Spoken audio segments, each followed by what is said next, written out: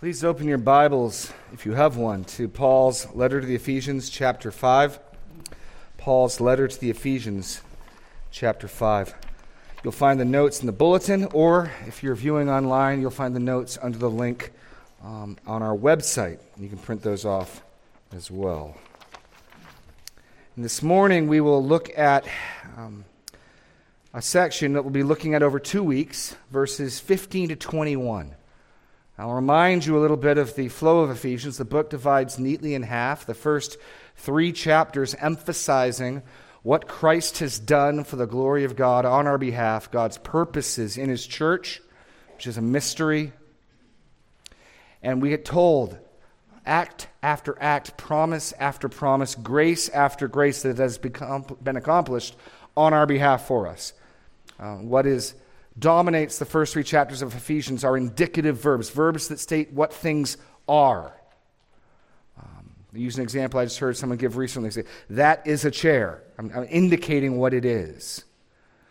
The second half of the book is dominated by imperatives, which would be something like sit in that chair.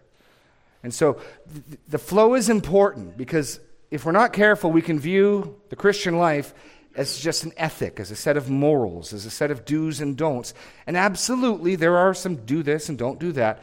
But Paul doesn't get to the ethical teaching until he lays 3 chapters of rich gospel foundation. It's in light of what Christ has done for us. It's in light of what God has promised to us that then we are to live. And so starting in Ephesians chapter 4, Paul began using a metaphor that he repeats 5 times of walking, conducting yourself, living. And so starting in chapter 4, verse 1, we're to walk in a worthy manner. And then we focus there on our unity and our maturing and growth. And then in verse 17, we're to no longer walk as the Gentiles do. And here the contrast is with our former manner of life and the manner of life that describes the godless and how we are to be different. Then in chapter 5, verse 2, we're to walk in love, which is actually characterized by sexual purity. Then, in verse 8, we're to walk as children of light, not only distinct from the world, but actually exposing and bringing to light the things that are in the world. This morning, we begin looking at the last walk section, and it transitions into the next section of the book. It's a critical transition passage. So we're going to read it, I'll have a word of prayer, and then we'll dive in. But this last walk is what leads into the household code for the rest of chapter 5 and into the first 9 verses of chapter 6. So I'd like to begin by reading Ephesians 5, 15 to 21.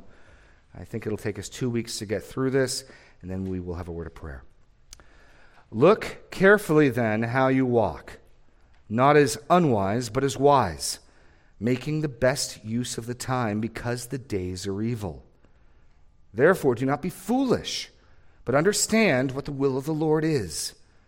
Do not get drunk with wine, for that is debauchery, but be filled with the Spirit, addressing one another in psalms and hymns and spiritual songs, singing and making melody to the Lord in your heart, giving thanks always and for everything to God the Father in the name of our Lord Jesus Christ, submitting to one another out of reverence for Christ. Lord God, I pray that you would give us eyes to see both what is in your word and the assessment, the evaluation, the sizing up of how we walk. You tell us here that we are to be careful, to look carefully. Lord, let us do that self-evaluation, that inventory of our way and manner of living. Let us make the changes where they need to be made. Give us eyes to see and ears to hear, and faith to believe and obey. In Jesus' name, amen. So this final walk, walking in wisdom, bridges to the next section. If you want to know how the rest of Ephesians goes, the first 3 chapters were doctrine, primarily. Then starting in chapter 4, we get to application and imperatives. We go through 5 walks. This is the 5th walk. And the 5th walk is made up of 3 contrasts. Not this, but this. That's how I've even put them underlined in your outline. So there's the contrast of walk not as unwise, but as wise, then not as foolish, but understanding what the will of the Lord is, and not in drunkenness, but filled with the Spirit. So there's 3 contrasts which illustrate how we're to walk, the way we're to be careful in walking. That last contrast then gets developed even further as Paul tells us what being filled with the Spirit results in. 4 participles. We're addressing one another in psalms and hymns and spiritual songs. We're singing and making melody to the Lord in our heart. We're giving thanks always to God the Father in the name of the Lord Jesus Christ, and we're submitting to one another out of reverence for Christ. That then transitions into verse 22 emphatically. Actually, the word in verse 22, wives submit to your own husbands, is absent in the Greek. It's literally just wives to your own husbands. The verb is assumed from the verse before. It's a good translation. It's absolutely what Paul means. My emphasis is that Paul's thought here is linear. It's developing. These aren't separate sections, but they flow into one another. And so Paul is both culminating his walk metaphor and he's setting up the household code, because he's going to go through wives to husbands, husbands to wives, then in chapter 6, children to parents, then parents to children, then bondservants or slaves to their masters, and then then masters to the slaves. What's referred to as the household code. There's a couple of books where Paul goes through in that order. And so that's where we're going. What I want you to get is these are not distinct topics. It's not like Paul says, I'm going to talk about this ethical thing for a bit, then I'll talk about this. He's going somewhere. The development being, we've first got to understand what God has done for us in Jesus Christ, what his purposes are, what his promises are. Then we can start living in a worthy or corresponding way. And most of this living is church living. Remember the first walk, we're focusing on unity, being unified, being humble, edifying, building each other up in love. And then we're partly defined as being distinct from the world. Well, now eventually we're going to move into our homes. Paul's going to get in our business in the coming weeks. No, how you structure your marriage, how you structure your home. God has things to say about that. And we'll be looking at that. So this passage then serves as a transition, this final walk, but coming out of the final walk is the actual verb that begins the next section. And here's the implication. I think these 3 contrasts are all different ways of getting at the same thing. I don't think it's 3 different things as much as looking at one thing from 3 different angles. We're to be careful how we walk. That's the command. And we're to do it not as unwise but as wise, not as foolish but as understanding the will of the Lord, and not in drunkenness but filled with the Spirit. I think being filled with the Spirit, being wise, and understanding what the will of the Lord are 3 ways of looking at one reality. And then as Paul begins to describe the fruit being filled with the Spirit bears, the last description of 4, submitting to one another, becomes the link to the next passage. And I think the logic is this. Further than simply being filled with the Spirit, we're to bear fruit in keeping with being filled with the Spirit. Some of the fruit is corporate. We're all to be addressing one another in psalms, hymns, and spiritual songs. Just one another. This is generally in the body. We're all to be making melody to the Lord with your heart. We're all to be giving thanks for everything to God the Father. We're all to be submitting to one another in reverence to Christ. And then, further being filled with the Spirit is evidenced by wives who obey their husbands as though they were Christ himself. That's the language. Obey. It's what he says. I don't write the mail, I deliver it. We'll be getting there. Husbands who are willing to suffer crucifixion in loving, giving themselves up for, and sanctifying their wives.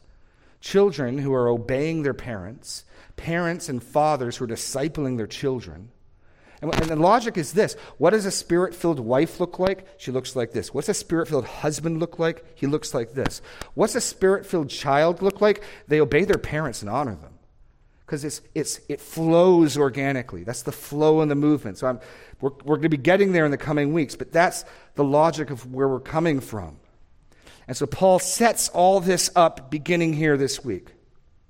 And so we're going to go as far as we can into this. We'll finish it next week, God willing. But I want to begin now looking at Paul's exhortation. Paul's exhortation. Look carefully then how you walk. That's the head command. I could have titled this The Careful Walk, but it wasn't as catchy. Look carefully then how you walk. And again, I'll remind you, walking is daily conduct, how you live your life, what you spend your time doing, You're walking about. You're conducting life. And we're to be careful about it. We're to look then to how we walk. So the first blank here, we're getting a priority.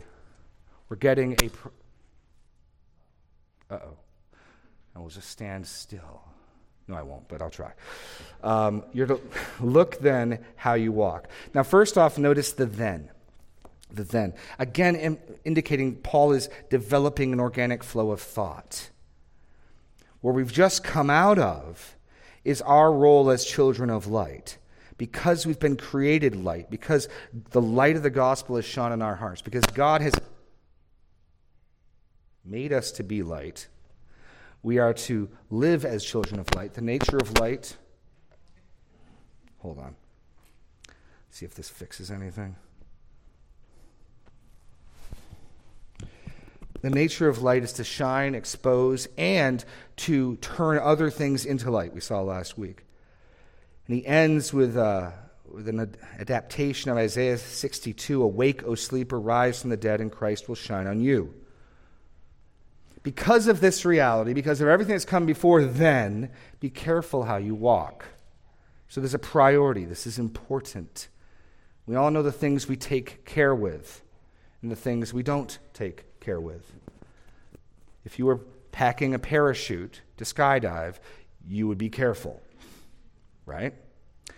Well, Paul's saying because Christ has shone in your hearts, because you've been raised from the dead by the living God, be careful then how you walk. The other focus is not just simply on priority, but also on accuracy. Accuracy. The word for careful is used in a couple other passages. I'll read a few of them to you. In Matthew 2:8, Herod said to the wise men, "Go to Bethlehem, search diligently for the child." Same word. Luke 1:3, Luke writing to Theophilus, telling Theophilus that he's aware, "It seemed good to me also, having followed all things closely." Check. Some past time. So test, this word is describing Luke's research prior to writing the Gospel of Luke. Test. This is the check. level 1, of 2. scrutiny that the wise men give looking for the child Christ. So there's an emphasis on the priority. This is important, and accuracy. We put those two together. You and I need to make it a priority to do a careful inventory of how we walk. In fact, I'll give you your application. I'll give you your homework right now. This very day, this afternoon, at lunch, do an inventory of your life. Do an inventory of your walk. And invite others to speak into that because of the danger of both flattering yourself and thinking you're doing better than you are, or the danger of being too critical. Husbands, ask your wives about your daily walk. Wives, ask your husbands. Ask your friends. We good? We good? I'll kill this one. Oh, I'm running 2 mics. Okay, here we go. Okay, check. We're good. All right. Got this nice wire here. Very fashionable. Okay. So your homework is to do this careful inventory. And don't just do it today. I want you to do it today just so that we don't look in the mirror, walk away forgetting what we look like. But this is something we should be doing with regularity.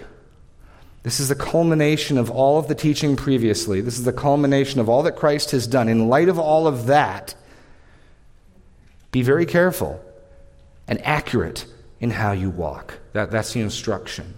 And then Paul's going to move us in a certain direction. Like, what are you getting at, Paul? What should we be careful about? And that's where the 3 contrasts give us clarification. In what sphere should we be doing this accounting, this reckoning, this evaluation?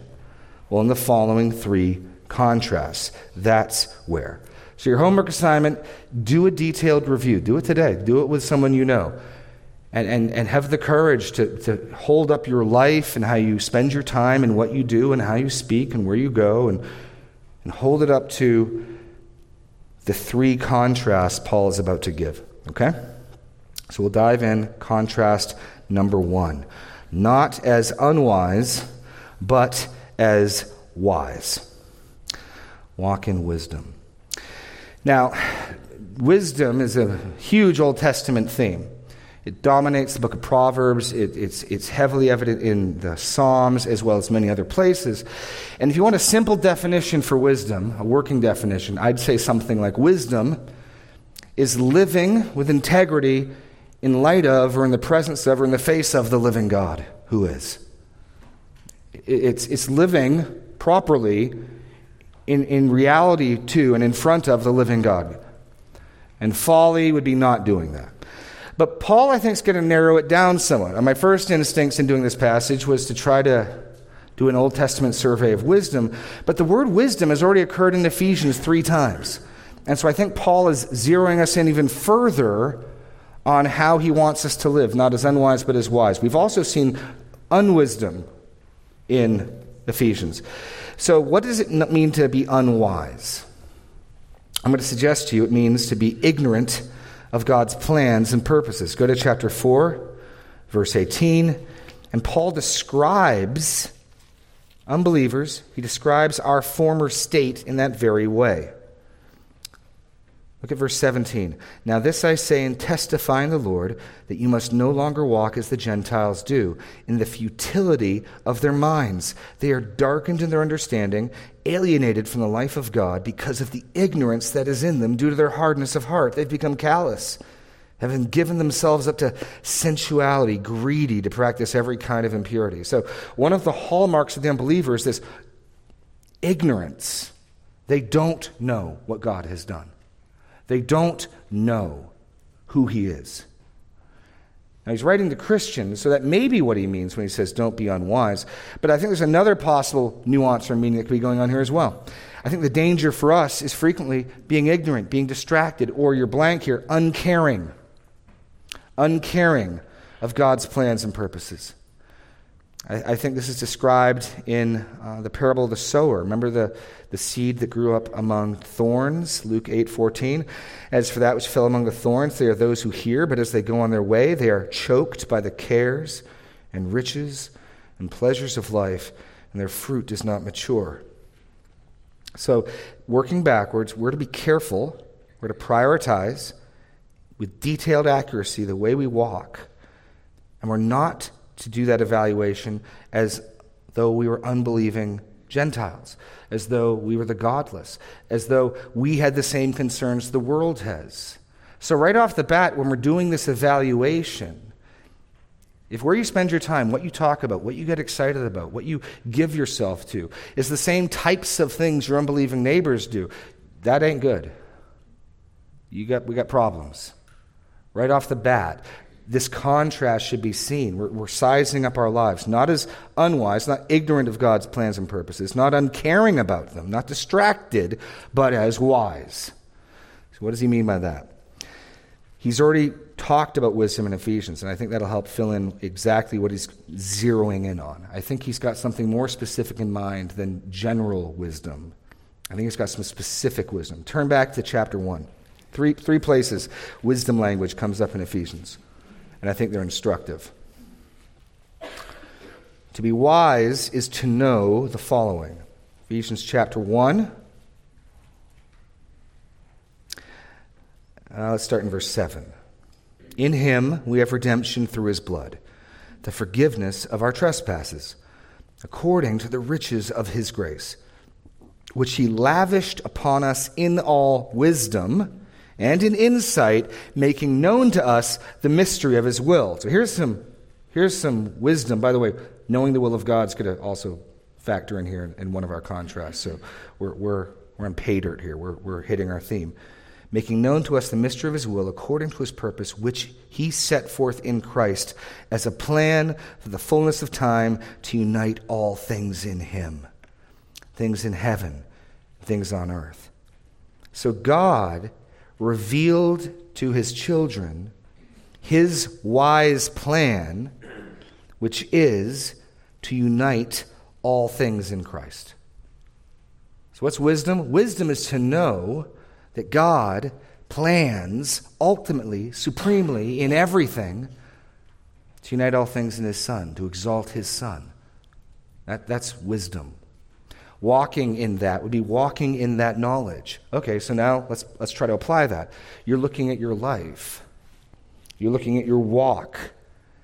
How does this factor into God's plan to exalt and unite all things in Christ? That's going to change how you live your life, where you spend your money, what you talk about, what you do. That's wisdom, as Paul means it. That's God's wisdom. That's his plan. That's what he's doing. That's what he's about. That's his end game. Plan for the fullness of time to unite all things in him in heaven and on earth. Okay, so move on a little further. And if you want to write another word down next to here, here's God's ultimate goal. All of human history, in one sense, could be summarized as a proud father exalting his son. We get caught up in that because the means of the Son's exaltation is revealing his saviorhood, his love, his humility, his willingness to suffer and die. And so he redeems us. But all of human history, all of history of time and space could be summed up as a proud father exalting, glorifying his Son. That is the Father's endgame plan. Second time wisdom language shows up. Go down to verse 15 of chapter 1. I'll start with Paul's prayer. For this reason because I've heard of your faith in the Lord Jesus and your love towards all the saints, I do not cease to give thanks for you, remembering you in my prayers, that the God of our Lord Jesus Christ, the Father of glory, may give you the spirit of wisdom. Notice, again, now just jump back for a second. Remember, the three contrasts are not as unwise, but as wise, not foolish, but understanding the will of the Lord, not drunk, but filled with the Spirit. And I suggested these are three ways of looking at the same. Our last look at wisdom combined God's will with wisdom. Here, wisdom and the Spirit are combined. This is part of the reason why I think he's getting at the same thing. The work of wisdom in our life and the work of the Spirit in our life are very closely intertwined. That the God of our Lord Jesus Christ, the Father of glory, may give you the spirit of wisdom and of revelation in the knowledge of him. Okay? To what end? Having the eyes of your heart enlightened, that you may know what is the hope to which he has called you, what are the riches of his glorious inheritance to the saints, and what is the immeasurable greatness of his power towards us who believe, according to the great working of his great might, which he worked in Christ when he raised him from the dead. And so here, wisdom is connected with God's promises and provision and work for us. The blanks here, your hope, inheritance, and his power. Wisdom is knowing and bearing in your mind the great hope to which you've been called, getting up and planning your day in light of that hope. Wisdom is knowing the riches of his glorious inheritance that await you. And wisdom is being aware of the immeasurable greatness of his power towards you that is available for you. Walking in wisdom is being mindful of those things, having those things in your mind, planning and acting accordingly. God's great purpose, he's going to glorify his Son. He's going to unite all things in his Son. Here I'd put the means, because we have a role to play in God's great purpose. And we got to be aware of the power that's available for us. We got to be aware of his promises. One more time, wisdom language shows up in Ephesians chapter 3 now. Let's turn over there. And you remember this section, the mystery dominates this section. From verse 1 through 13, that word mystery shows up 3 times. And it's the mystery of the church. That God has taken the Jew, taken the Gentile, and he's made a new thing. Let's go back to verse 7. Of this gospel I was made a minister according to the gift of God's grace, which was given me by the working of his power. To me, though I am the very least of all the saints, his grace was given to preach to the Gentiles the unsearchable riches of Christ, and to bring to light for everyone what is the plan of the mystery hidden for ages in God, who created all things, so that through the church the manifold wisdom of God might be made known to the rulers and authorities in the heavenly places. This was according to the eternal purpose which he has realized in Christ Jesus our Lord, in whom we have boldness and access with confidence through our faith in him. So God's ultimate plan, unite all things in Christ. The means, he's going to use us. He's actually here going to use the church. God's plan is to use the church to make manifold and evident to angelic beings the wisdom of his plan. God's going to use the church to elevate and exalt Christ in the witness of angels and demons. That's what he's saying. To bring to light to everyone what is the plan of the mystery hidden for ages in God, who created all things, so that through the church the manifold wisdom of God might now be made known to the rulers and authorities in the heavenly places. So God's end game, to exalt, unite, glorify his Son. We need to be aware of his power and his promises for us, and then we realize it's through the church that this plan will become evident. Wisdom, then, in Ephesians, is having those things in mind. Do you realize you're here on planet Earth to fulfill this purpose? I mean, have you ever stopped and wondered why does God not just bring us to heaven when we come to faith? I've wondered that. I've prayed before, Lord, just take me home now. Every day that he leaves me here, I grieve his heart with my sin. Every day that he leaves me here, my heart's prone to wander and stray. Every day that he leaves me here, there's more suffering in the world, there's more suffering in my life. Why? Why leave me here? Because of his plan. Because in his wisdom, he's made his plan known to us. He's told us, hey guys, psst, I'm set to glorify my Son, to unite all things in him. And I'm set to do it through the church. That's why Paul can say, guys, be careful. Be precise in how you live your daily lives.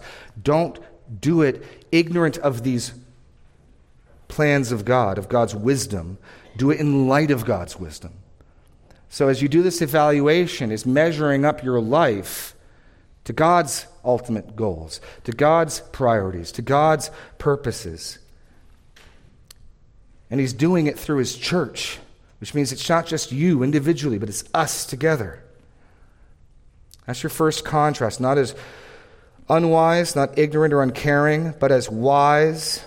God's plan to unite all things in Christ, to know your hope, your inheritance in his power, and God's public purpose for his unified church. That's wisdom. He then gives a tag on even further to this first contrast, saying, where is it? Verse 16, making the best use of the time because the days are evil. Making the best use of the time for the days are evil. Now, what does he mean by that? I think what he means is this. Make full use of the time.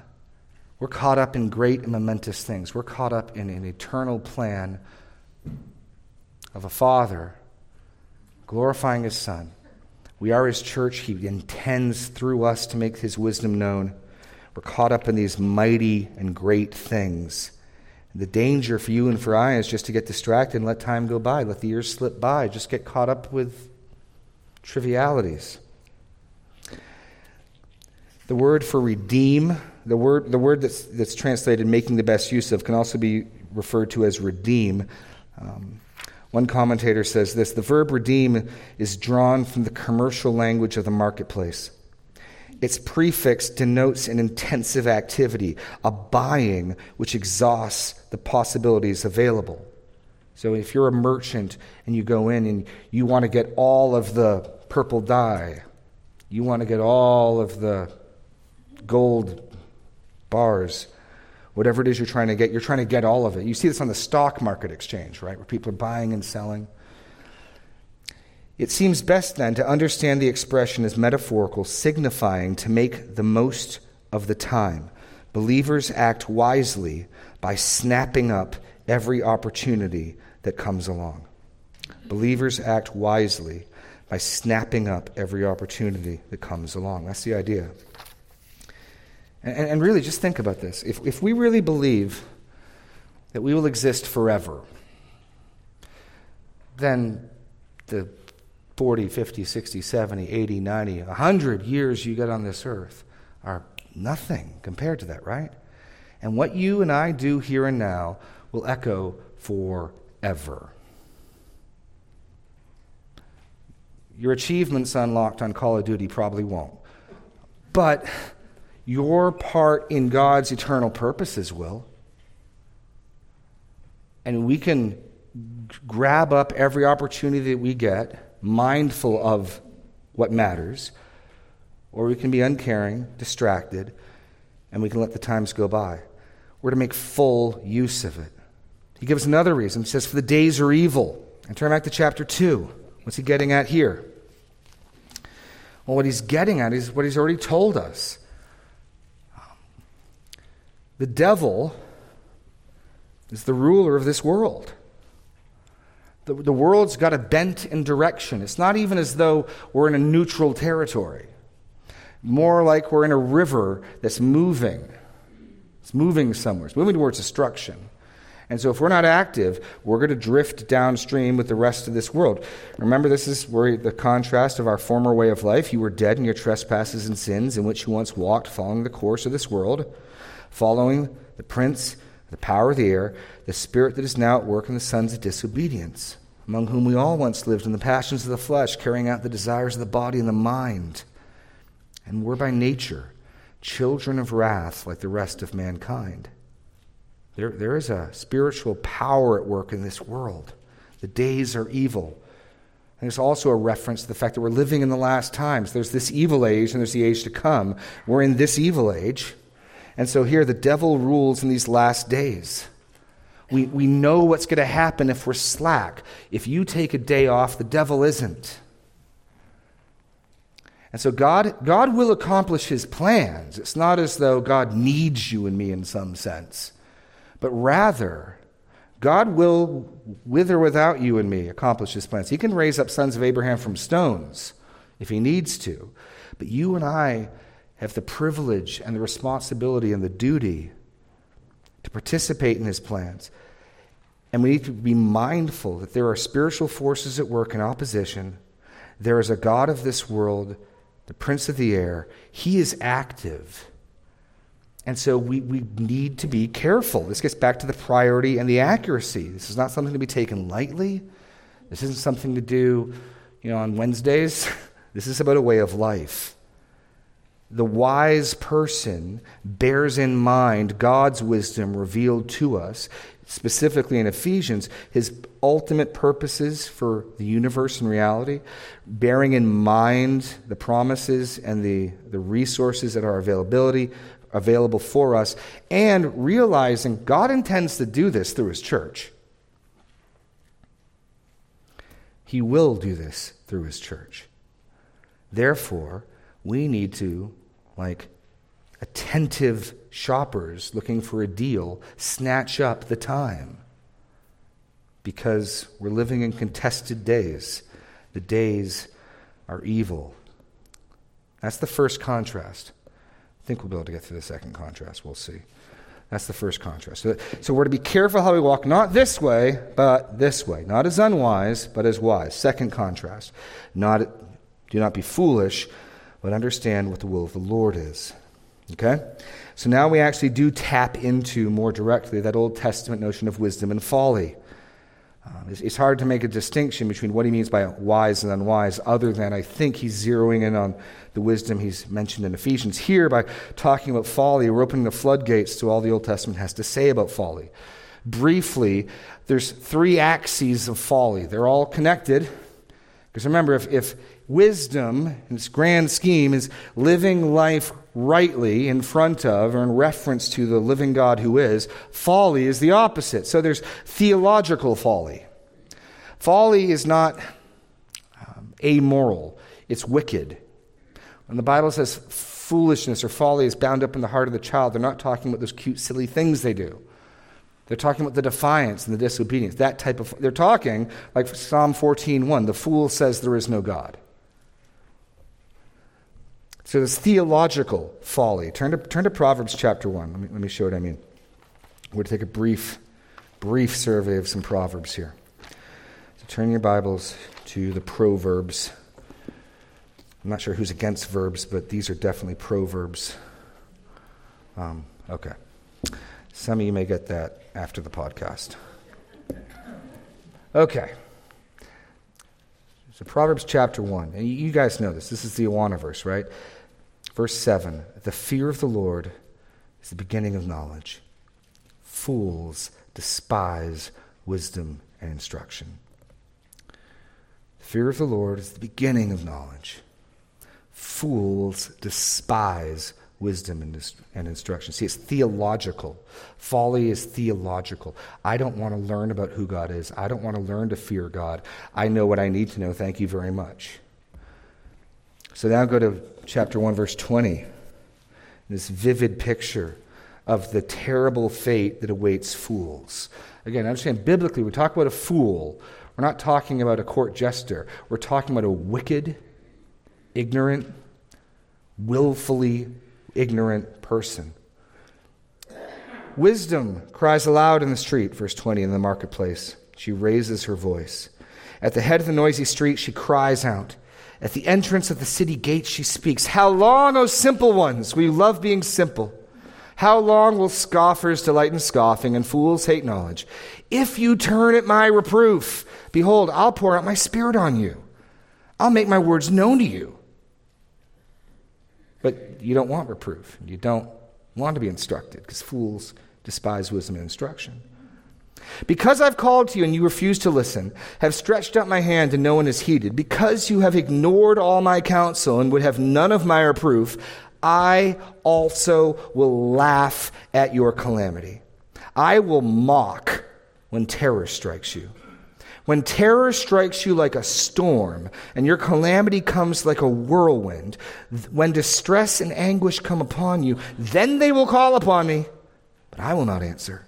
Then they will seek me diligently, but you will not find me, because they hated knowledge and did not choose the fear of the Lord, would have none of my counsel, despised all my reproof. Therefore they shall eat the fruit of their way and have their fill of their own desires. For the simple are killed by their turning away, and the complacency of fools destroys them. But whoever listens to me will dwell securely, will be at ease without dread of disaster. So when the Bible says don't be foolish, they're not saying like don't be silly, don't be goofy. Don't be this person who refuses to fear God, who refuses instruction, whose end is destruction. There's a theological access to the fool. The fool refuses to relate rightly to God, which then leads to ethical issues. Turn to Proverbs chapter 10. Consequently, it's not surprising the fool rejects the fear of the Lord. The fool rejects to know God. The fool then lives in defiance to God. Proverbs chapter 10. Proverbs chapter 10, verse 8. The wise in heart will receive commands, but a babbling fool will come to ruin. By the way, also notice this common fact with the fool. The fool just won't be instructed. The fool knows everything. The fool doesn't need to be told. They know. They know. And their end is destruction. 10 verse 23. Doing wrong is like a joke to a fool. Fools laugh at sin, and they rent comedies that help them laugh at sin. Fools, there's an ethical aspect to folly. The fool finds sin humorous. Christ died on the cross for it, but I think it's funny, honestly. That's the fool. This is folly. Or turn to chapter 12, verses 15 to 16. The way of the fool is right in his own eyes. I know what I'm doing. I don't need any help. I got it. But a wise man listens to advice. The vexation of fools is known at once, but the prudent man ignores an insult. Here's somebody who they've got it figured out, but at the end of the day, they have no control over their own spirit. They're upset. They have no self-control. There's wickedness in folly. There's wickedness in folly. And finally, a third category, there's practical foolishness. Not only is the fool theologically foolish, denying or refusing to fear God, and he's ethically foolish. He laughs at sin. He gives full vent to his wrath. He's just not good at life in general. Or she, I suppose. Unskilled in life. Unskilled in life. Look at Proverbs 17, 2.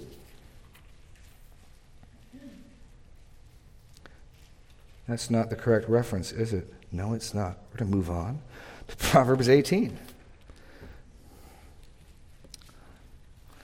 A fool's lips walk into a fight, and his mouth invites a beating.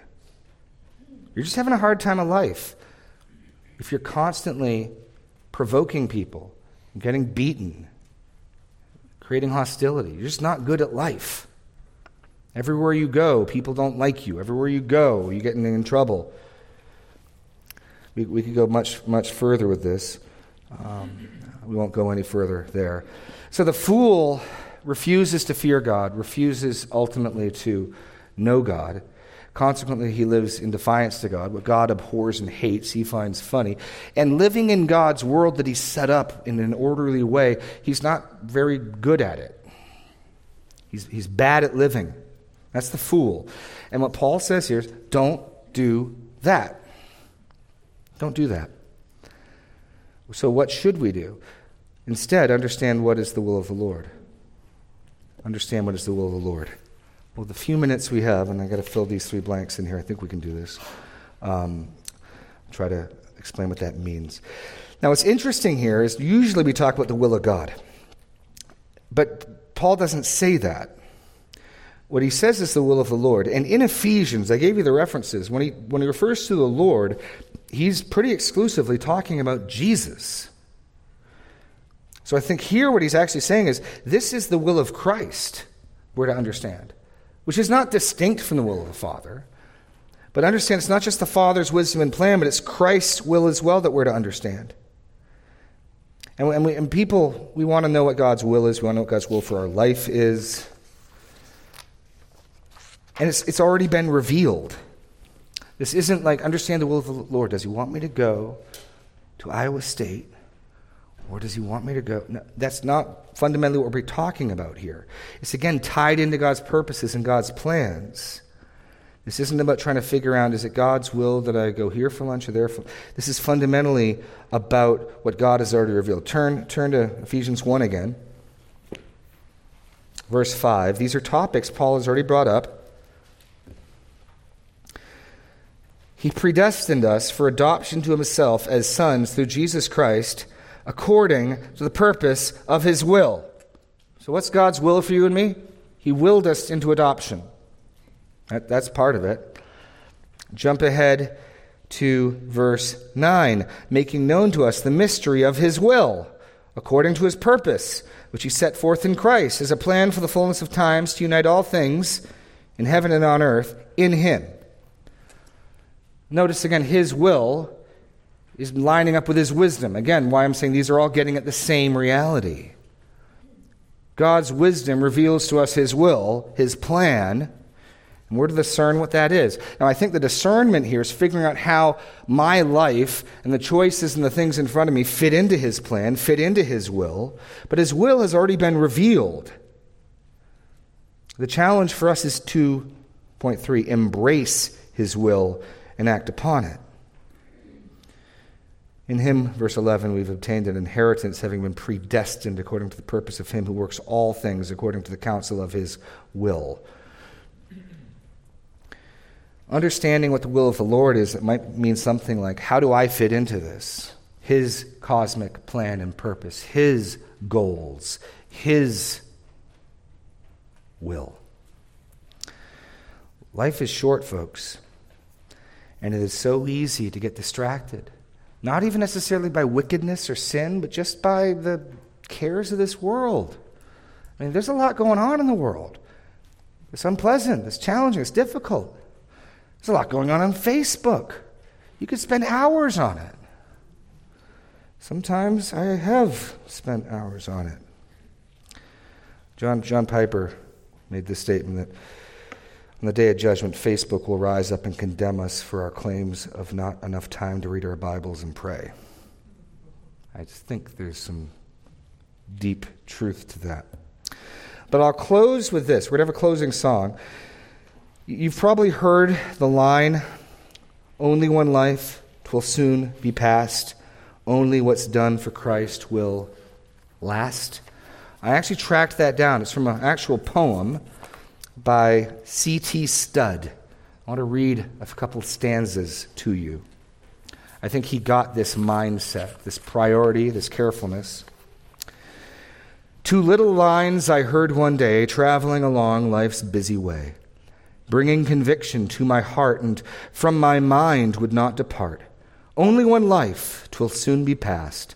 Only what's done for Christ will last. Only one life, yes, only one, soon its fleeting hours be done. Then in that day my Lord to meet and stand before his judgment seat. Only one life, 'twill soon be past. Only what's done for Christ will last. Only one life, a few brief years, each with its burdens, hopes, and fears, each with its days I must fulfill, living for self or in his will. Only one life, 'twill soon be past. Only what's done for Christ will last. Give me, Father, a purpose deep, in joy or sorrow thy word to keep, faithful and true, whate'er the strife, pleasing thee in my daily life.